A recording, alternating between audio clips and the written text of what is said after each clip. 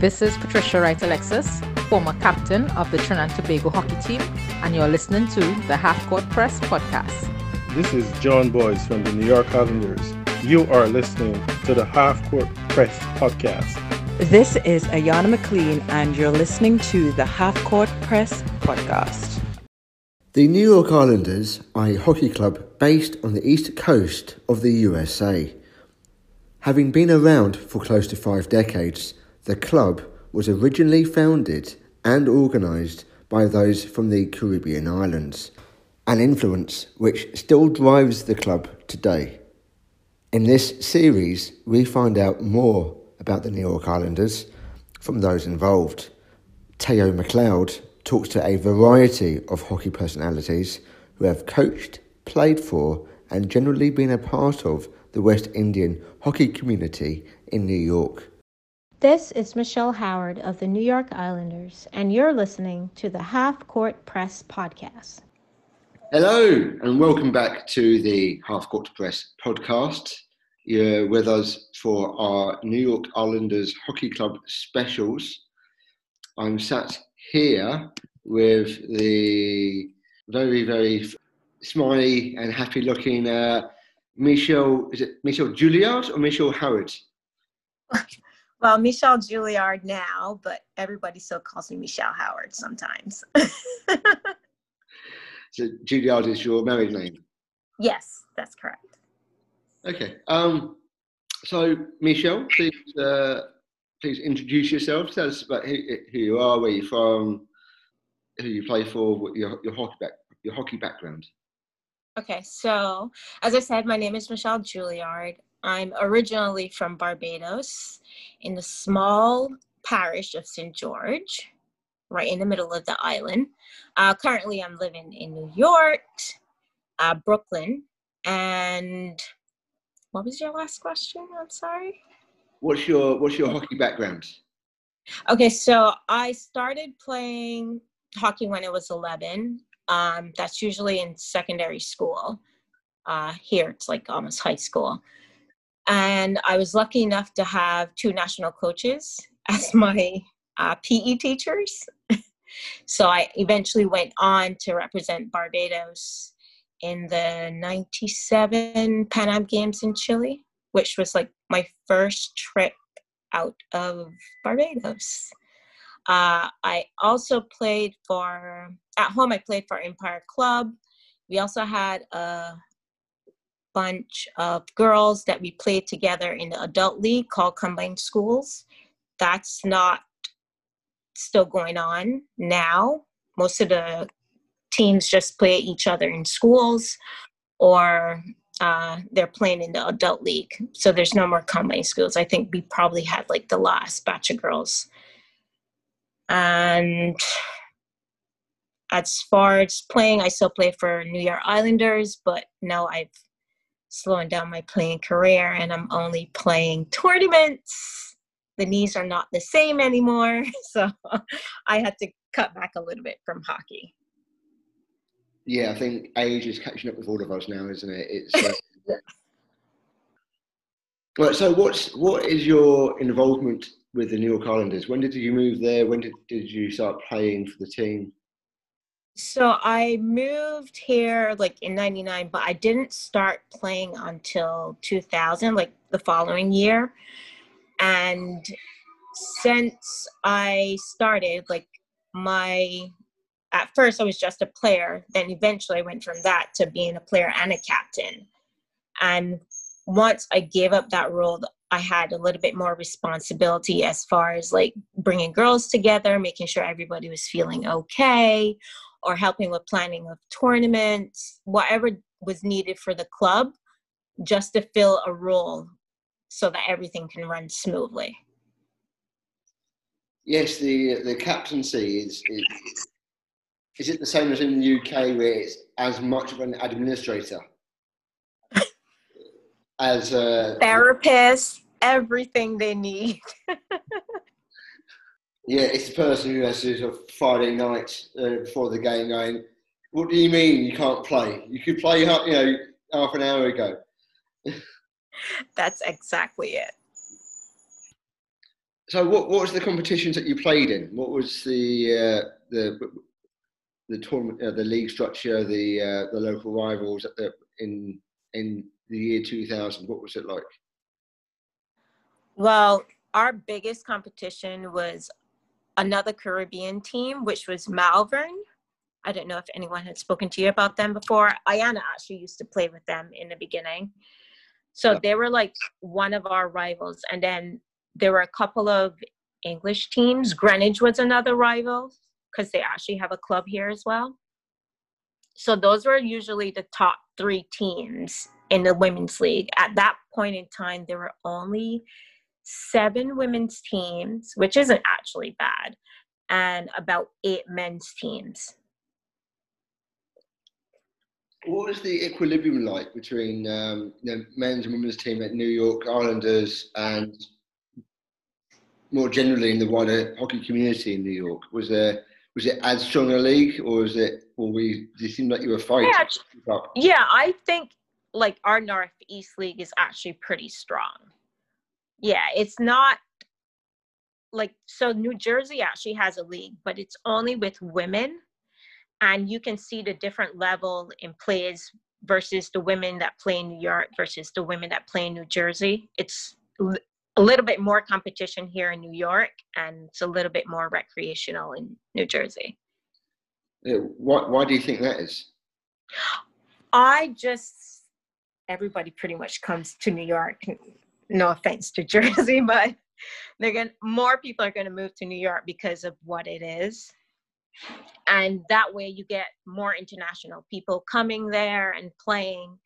New Jersey, most of the players that I see there, they've probably just played up to high school. You do have a few of them that have gone on and played like college and stuff, but the majority of them will only go up to high school. Isn't Bruce Springsteen from New Jersey? I guess so. Don't think if you asked me a different thing, if you had asked me like, oh, where's Beanie Man from, I would have been like, oh, Jamaica. Yeah. Yeah, sorry, I don't know who Beanie Man is. Oh, sorry. These are reggae artists, sorry. That's why. All right, so yeah, I think it's a bit of the old cross-pollination here going on. It's,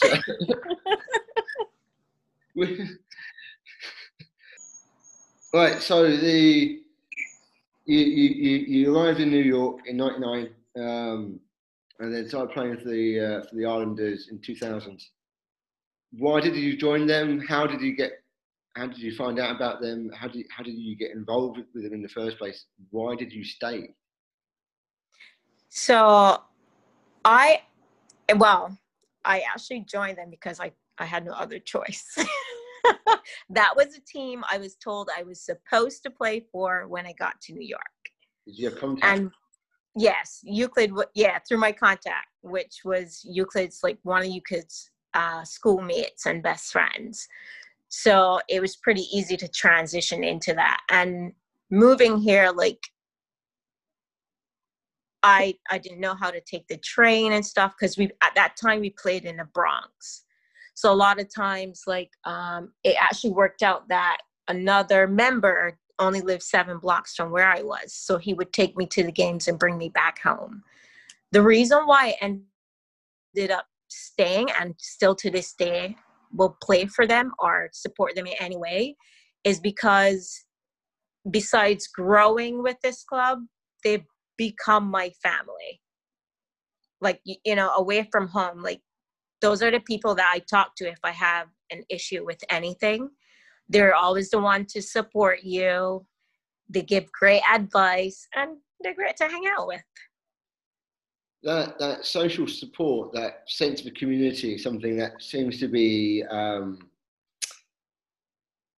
common thread through all these interviews I do.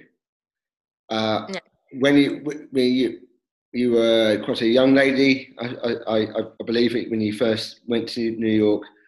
How do they help you transition from being an economic migrant from overseas?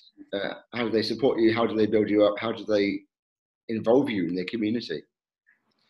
So it's like when you first come here, it's already nerve-wracking to come here and be from a small place. And this world, it's so big. Like you can get overwhelmed, stressed, and they're always there to give you some sort of advice because they've all been through this before. So it's easy for them to help you through whatever you may be going through. If it's about school, they can tell you how to go about it because it might be something new to you. Whatever it is, they're always there to with some sort of advice because they've already done this before. What's the social side like at New York Islanders? What was the post-game ritual? Post-game ritual. Food and extra old. Barbados rum. Barbados That's pretty much it. It's just an opportunity for us to catch up during the week because a lot of us don't all live in the city. Some of us live in Florida, some live in Massachusetts, some live in Maryland, New Jersey. So this is just an opportunity for us to get together a little bit and just catch up before the next week starts. All right, so what's the food? What's the delicacies out of the? Well, it depends. If the men play early, well, we don't have a ladies team now, but usually if the men played early and the ladies have like a late game, we'll make a whole day of it. So someone might cook something that's Caribbean. So you might have rice and peas, all depending on the day. You might have, there's this thing we call souse. So it's like,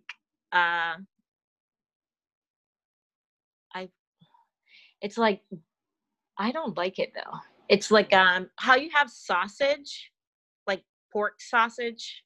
So it's like some of that and pork, like in a stew, kind of, I guess you would say a stew. I don't like it anyway. Probably the only Caribbean person that doesn't like souse. So you'll have a lot of Caribbean food. The rum will always be the same. Some of the guys might bring rum from Jamaica, and then the fellows would be like, we're not drinking that. We only want Barbadian rum. So what's the rum of choice then? Extra old. Extra old. Always extra old. You can't go wrong with it. Best rum up. Now, Andre Boyce, the Belgian men's captain, he's been talking about Mount Gay. Is that sacrilegious? Yes, so Mount Gay is extra old. They have different brands, but that's the one that the guys prefer. Well, I prefer it. It's actually quite smooth. So it doesn't give you that burn if you just, like, on days where it's cold and you just have, like, a shot. Like, it warms you right up. Nice. Over here in Scotland, we've got the whiskey. So just same purpose. It's colder here. It's quite cold here quite often. So it's what were your challenges and what were your successes when you first moved over to New York with the Islanders? Like, lucky for me coming in, like, as far as successes, lucky for me coming in to the club, like, I kind of blended in. It didn't really change anything. So we were still able to compete on a high level. But after I became captain, I noticed, like, it was a bit of a struggle to get players to commit to coming because, as we know, life happens. So people move away or they just don't have the time to dedicate. And I was finding that was happening a lot. And some of it I thought was based on when players come out of college after spending 4 years, like, devoting your life to hockey, like, it's hard for them to just give up those days where they don't have to do anything. And to ask people to come out all the time was always becoming an issue, which is the reason why we don't have a women's team. So that was pretty much a big struggle for us. Trying to get that high level of commitment from amateurs is... Yeah. I think that's... how much of a family circumstances, how much does starting a family affect women in New York, in New York hockey, Caribbean hockey? Yeah, a lot of, well, from my experience, a lot of them don't have the time to dedicate, because we're only playing one game a weekend, and this all depends on if they've moved away or not.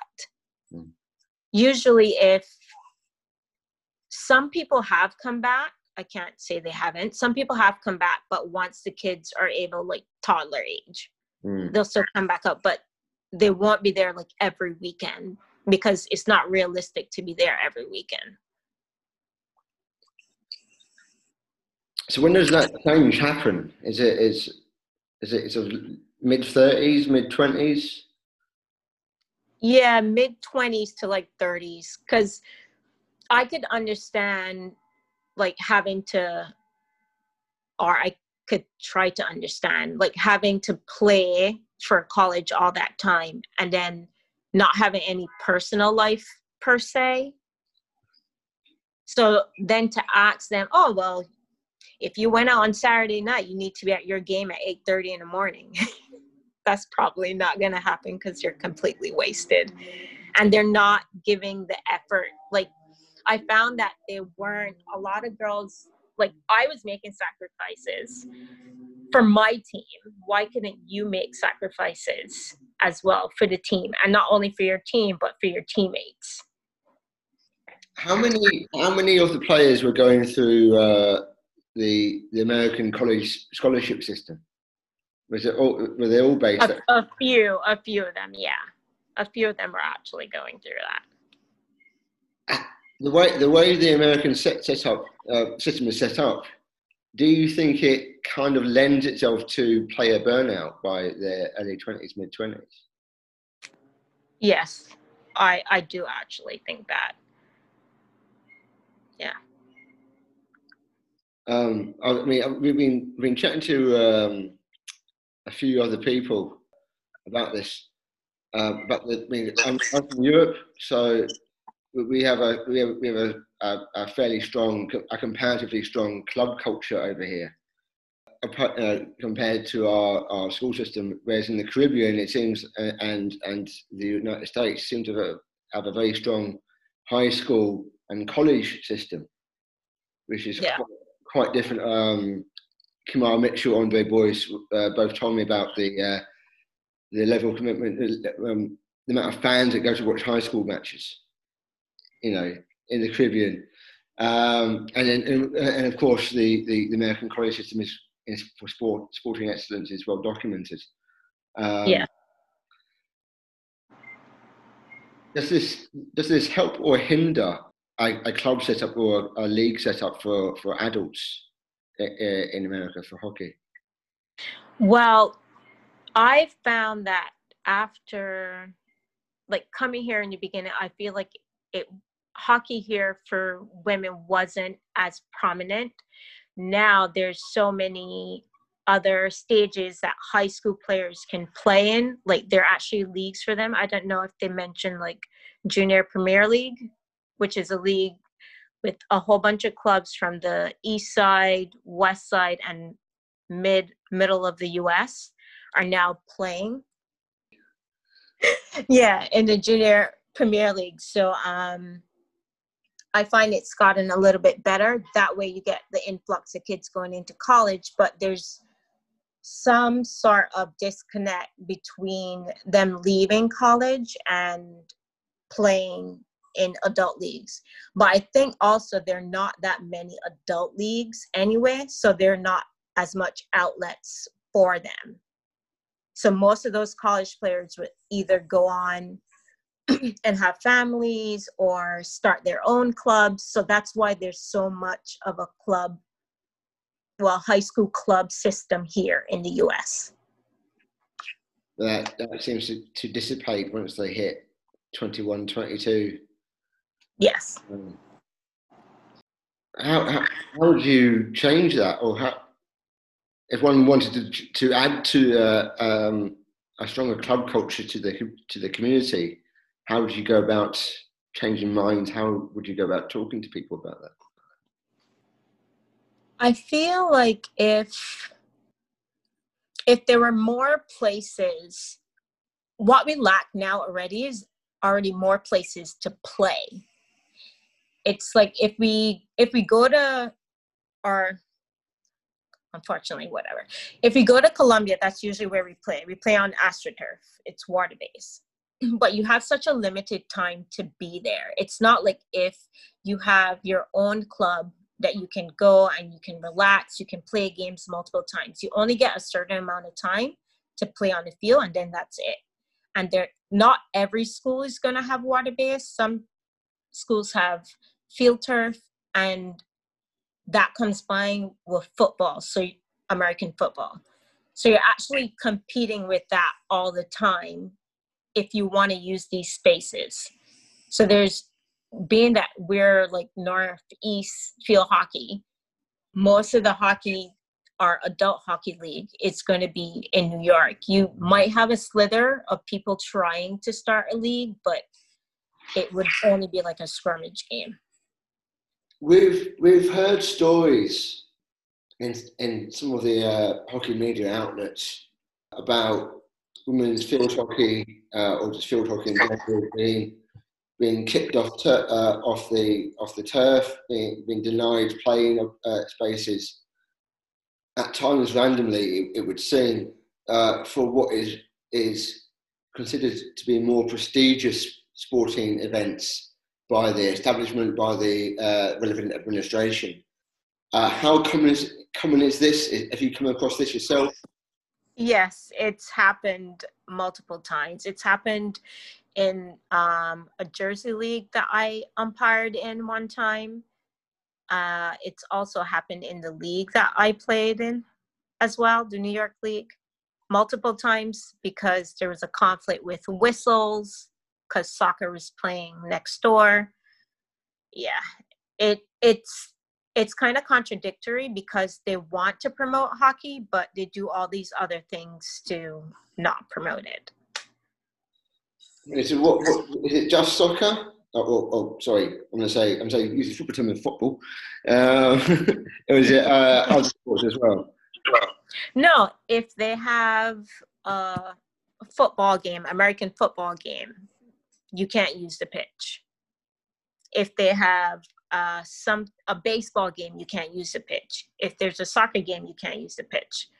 If they're throwing anything else that they feel that it's going to be a damper on whatever they're throwing, you can't use the pitch. Is there a male female? Is there a gender juxtaposition here? Is there? I don't think it really matters if you're male or not. I just think if they don't want you, they just don't want you, which is the unfortunate thing. It's not a prestigious sport in America. Yeah. It's not a moneymaker. Yeah. Which is funny because the amount of kids that go to, so there's so many competitions for kids. So there's a Disney competition, usually held in Florida. And you have at least 500 teams going to compete in this. So of course they're making money from it. So I don't understand why they don't invest the money back into hockey. And if you're trying to promote it and you're showing hockey on TV, although sometimes you have to pay for the international games, especially in Pro League, but if you're trying to promote it that way, make it more available to everyone.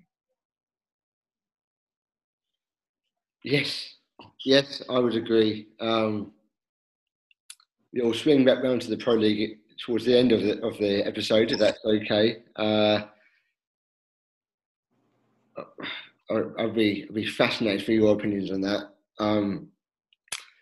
But staying within sort of moderately within this realm, what are the attitudes towards female sports in Barbados, in the Caribbean, in New York, in hockey? Well, growing up, I didn't personally notice any attitudes towards women in sports in the Caribbean. So I don't know if that's actually changed or not. But as for New York, like You still get the occasional person that might not know anything about the sport or say things like, oh, that's for girls only, which is not the case, which I have to commend the US on actually trying to get boys to play. So now you have a little bit more boys teams playing. They play indoor, they're playing outdoor, but there's still not enough of them playing to actually put forward a team. If you're not playing here or in California, you aren't going to find any male players. So since you've arrived in New York in 1999, how has the game of hockey changed? Has it developed over the years? Well, back in 99, like before that, like only one person from my country was actually getting scholarships to come and play. I didn't even know that those existed until I pretty much got here. So it's like, it's gradually increased where it's wider, it's known by more people, and the benefits that you get from that. So it definitely has changed. There's more opportunities for girls to play hockey here now in college than when I first moved here. Yes, as far as scholarships, yeah. There are a lot more scholarships available to women for hockey. And you can see by the progression of clubs that have grown, the amount of girls that they get to commit to these sports. I coach at a high school team. Like in the beginning, I actually used to umpire this team. So I knew a couple of the girls. A few of my head coach's girls have gone on to play. And right now in my group, we have at least 4, which is probably the most she's had that are actually going to play in college. So it's grown because you get a little bit more opportunity to do things than you did before. And it's not limited to just, I don't want to say this, which is kind of offensive, like people that can afford it. So everybody's a little bit more included. And they're actually trying to put it in public school. We were actually involved in US FHA had this program that they were trying to start in the New York public schools to try to expose kids that normally wouldn't see field hockey be a part of it in their gym lessons, that maybe if they're interested, the option to join a club and find all that information online is available to them. So who's we? Who was that organization that you mentioned? U.S. Field Hockey Association. So the person that was in charge of that was Liz Chu. She also coached at Rutgers, and she was also a USA national player. So she was the person that started this program, and she had asked another friend of mine who also played with Islanders and went on to play for Hofstra, Josanne Jackson, to see if she can pull a couple of girls to get together to teach some gym teachers like this basics that they can actually pass on to their kids. So the program was actually called, that we were trying to get into, was the STARS program, which is an after-school program for kids. So you and another New York Islander were on this committee, on this helping to run this program to get into pretty much teaching the teachers for the program. Yeah, that's amazing. I mean, for me, I think getting into the schools is essential to develop any sports. Yes, definitely. As long as there's a pathway there. Yeah. So in terms of New York Islanders, how else, or have they helped in any other way to develop hockey in the New York area? Well, I feel like the fact that we actually tour kind of helps. Most of our players have either gone on to coach or umpire or contributed in any other shape or form towards the growth of hockey. So we're always involved regardless of what other role we may play outside of that.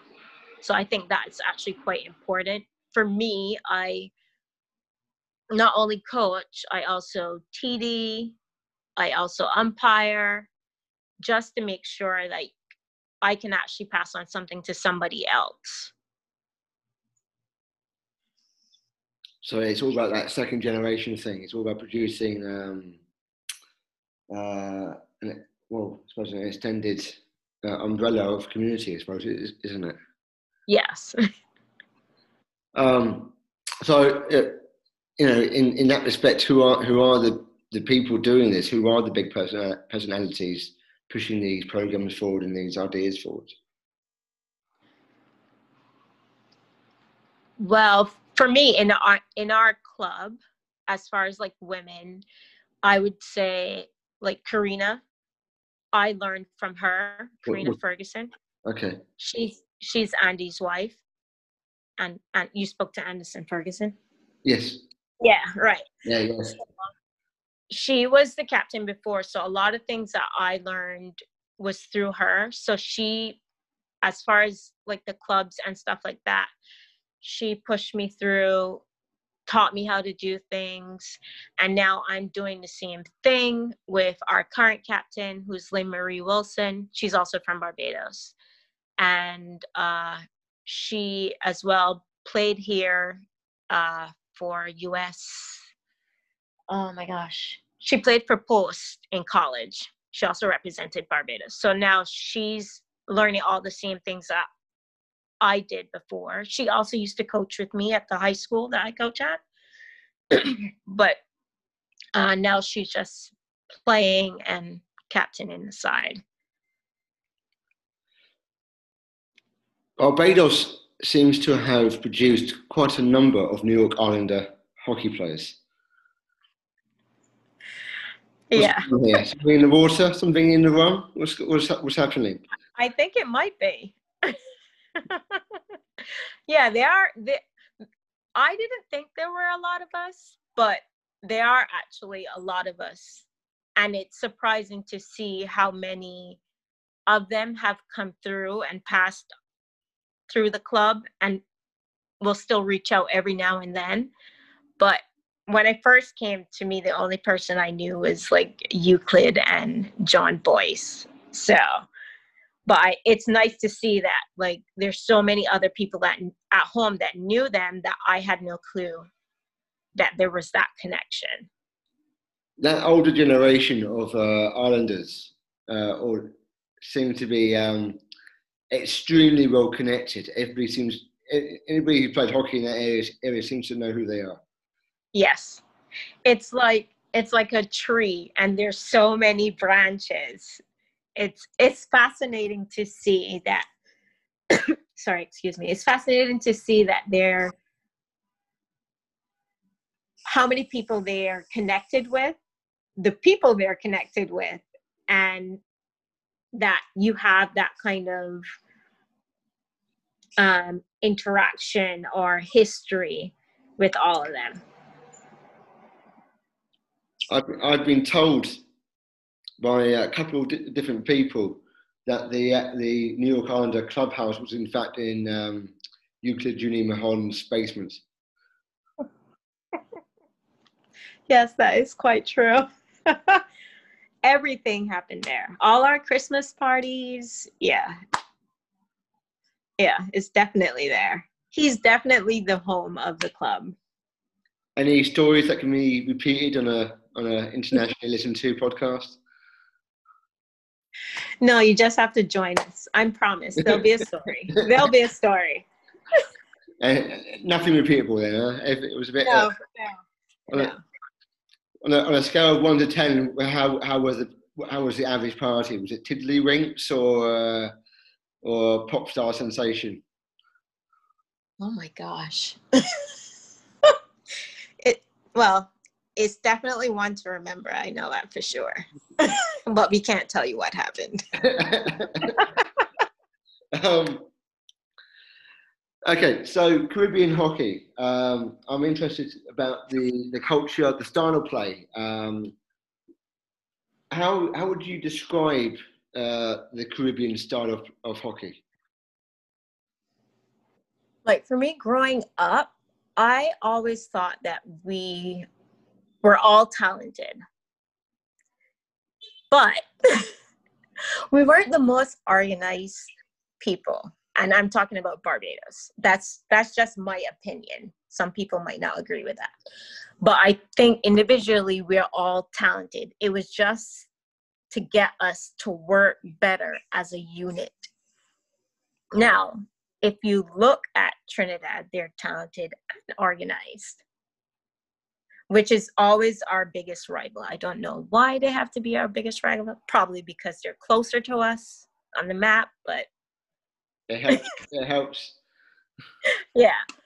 But I feel like if we were a little bit organized, we would do a lot better at tournaments. I also see, as my time with the national team has passed on, that things had changed a lot, which I think that's throughout the Caribbean anyway, is that, of course, people have families and stuff like that. And then we have to think about the influx of money that these other countries have that we don't, especially like the facilities and being able to do hockey full time, which isn't realistic for most of us in the Caribbean. Brazil has samba football. In Europe, if we're on the money, we call it champagne hockey. What phrase would you use to describe Caribbean hockey or Barbadian hockey or New York Islander hockey?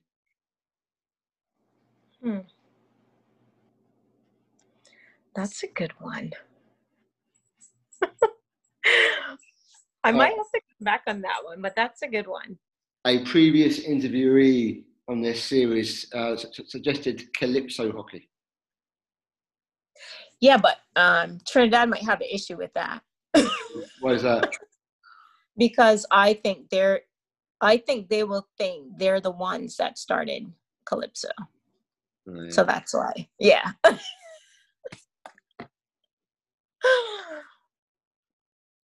Talking about the Trinidadian and Bayesian rivalry, we've also had Ayanna MacLeod, the Trinidadian umpire, on this series,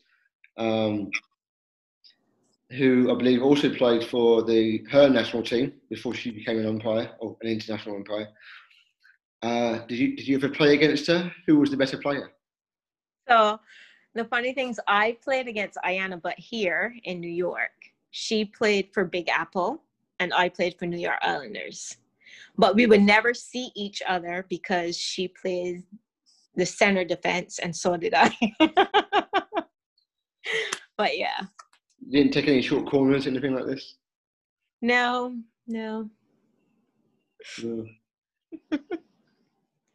What was your record against her teammates? Did you ever have any clean sheets?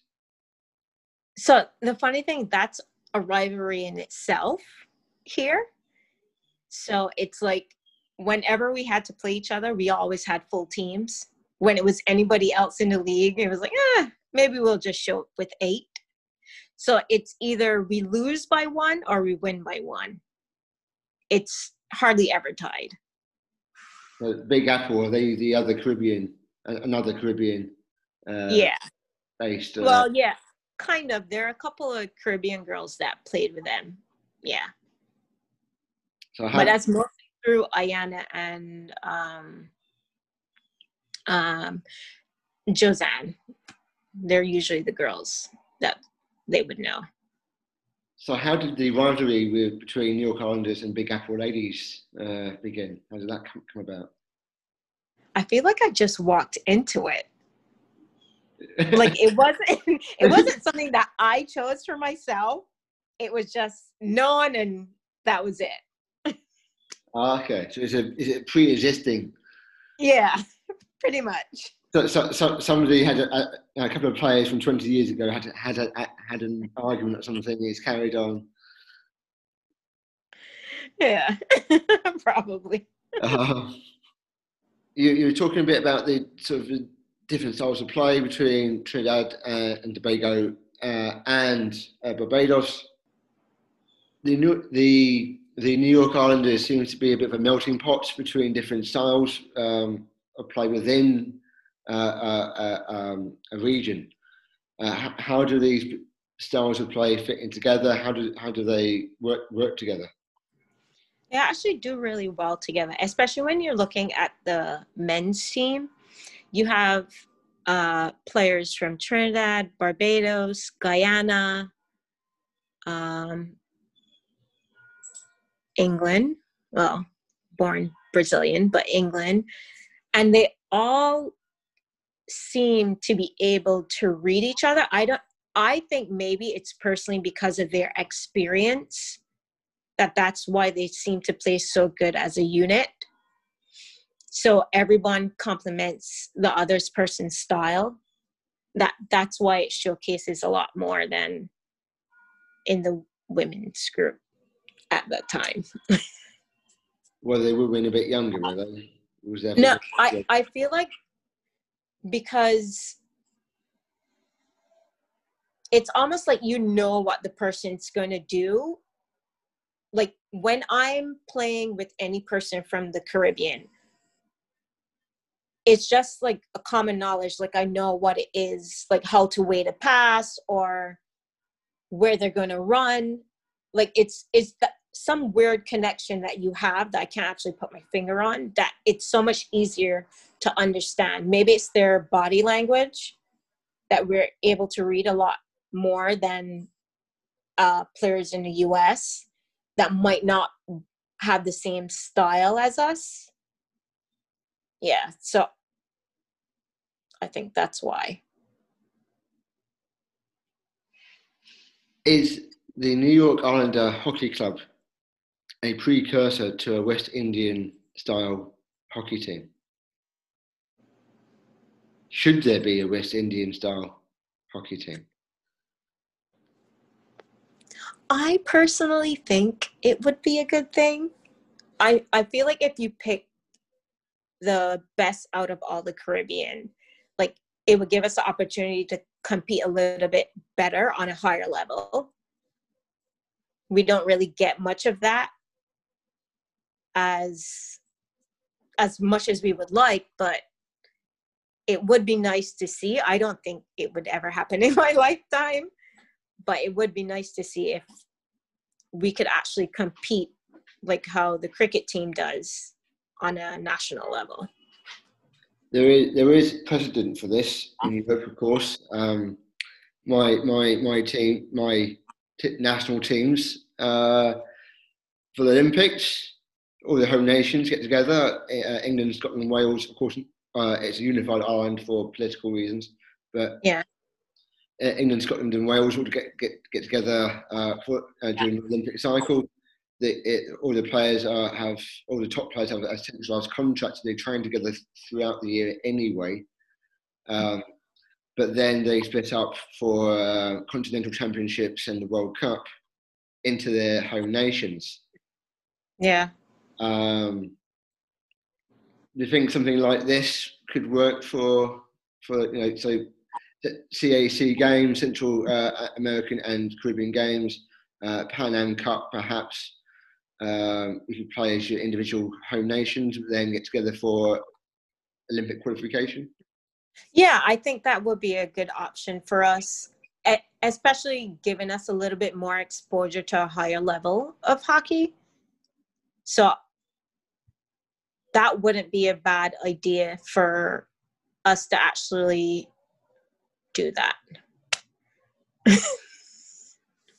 When I spoke to Kamal Mitchell, the Jamaican men's player for Series 6 Pan American hockey series, he was saying he would be curious about it. He thinks it could potentially work, but difficulty might be finances. Apparently, it is cheaper to travel to Miami than it is between the Caribbean nations. I didn't actually know that. Yeah. It's about $5,000 to get from Jamaica to Florida, and $6,000 to get to one of the. That's a little disappointing.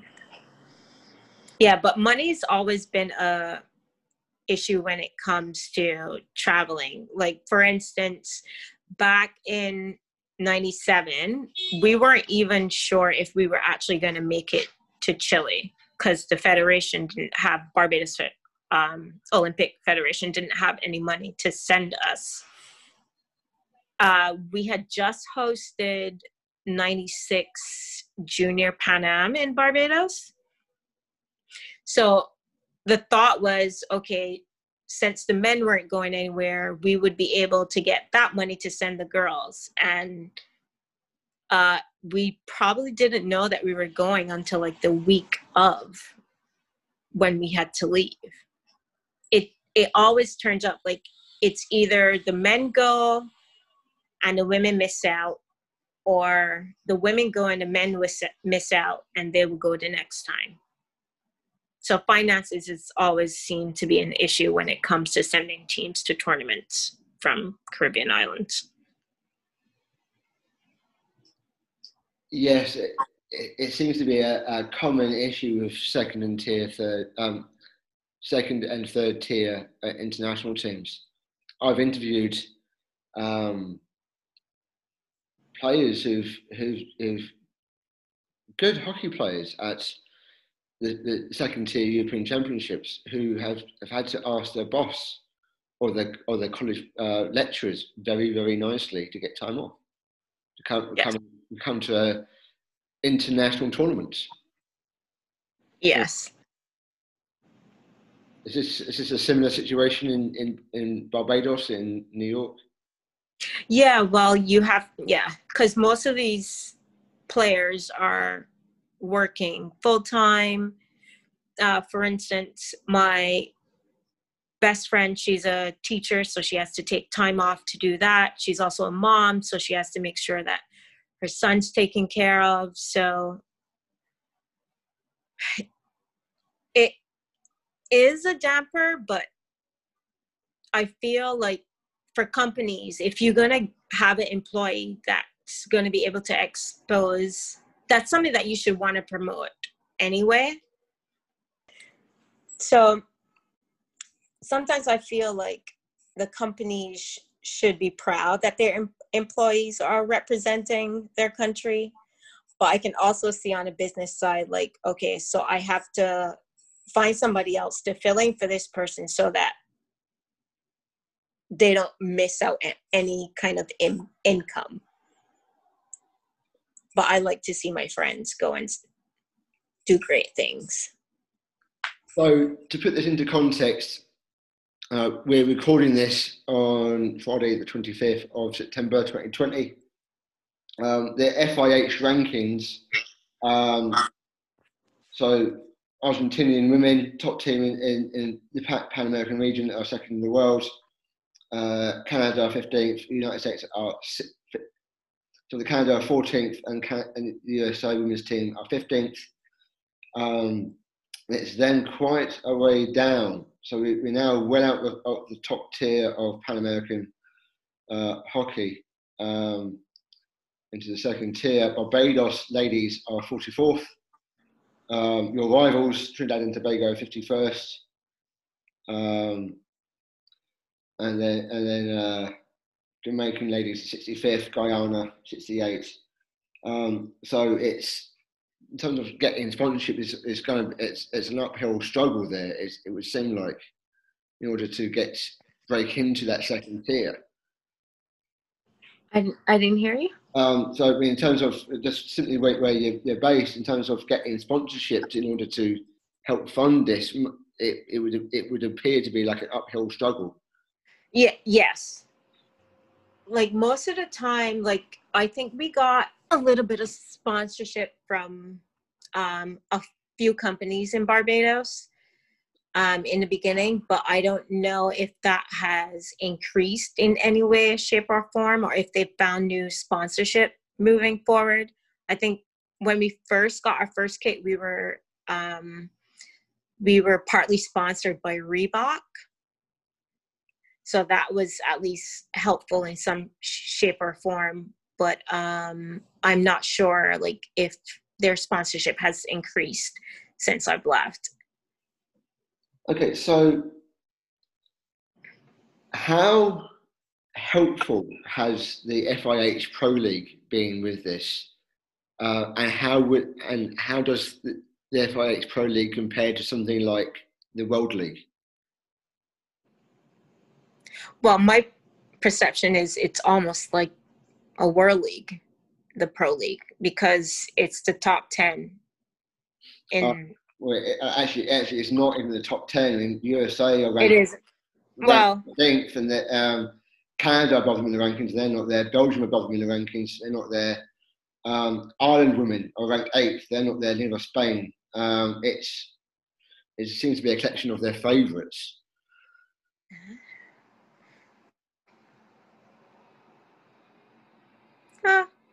Not sure. Giving that exposure to a select group of national teams, does that help or hinder people like Barbados and Trinidad and Tobago? Well, it doesn't give us any opportunities to play in these tournaments, which is unfortunate. But even if they didn't, I feel like if they're going to start a pro league, maybe you can have like amateur as well, probably not that name, but to give other countries that don't get as much playing time as these countries that have the financial support an opportunity to play on another level. Again, we're talking about the stuff that you're talking about involved in the Northeast hockey community, about pathways from schools into clubs and so on.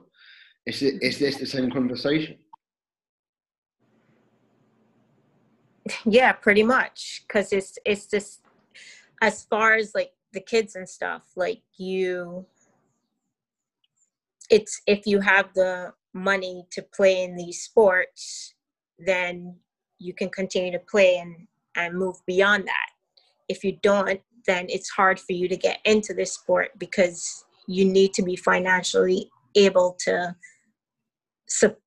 pay for tournaments, fees, club fees, travel, everything.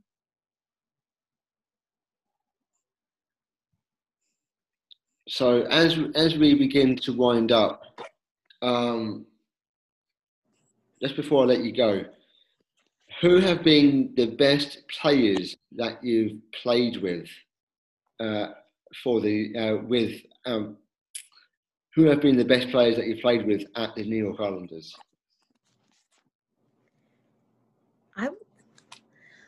I'm just going to be political on this and say all my teammates, of course.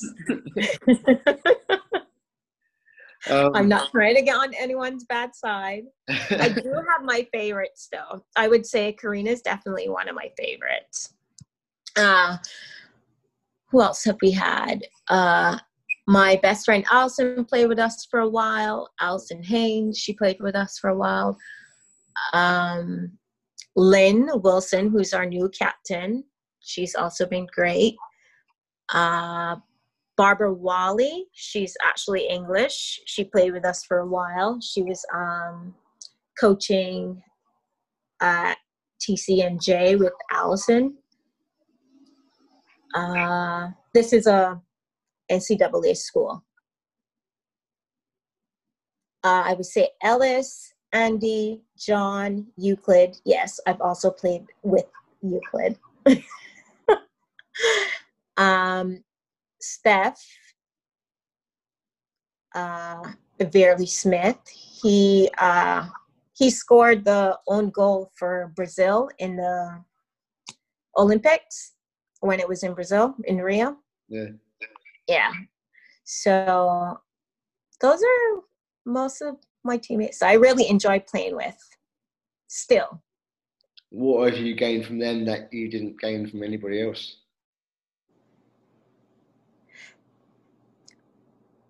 I feel like just their trust in me.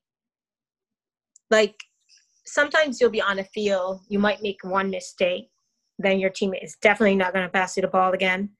But regardless to that, they're always encouraging.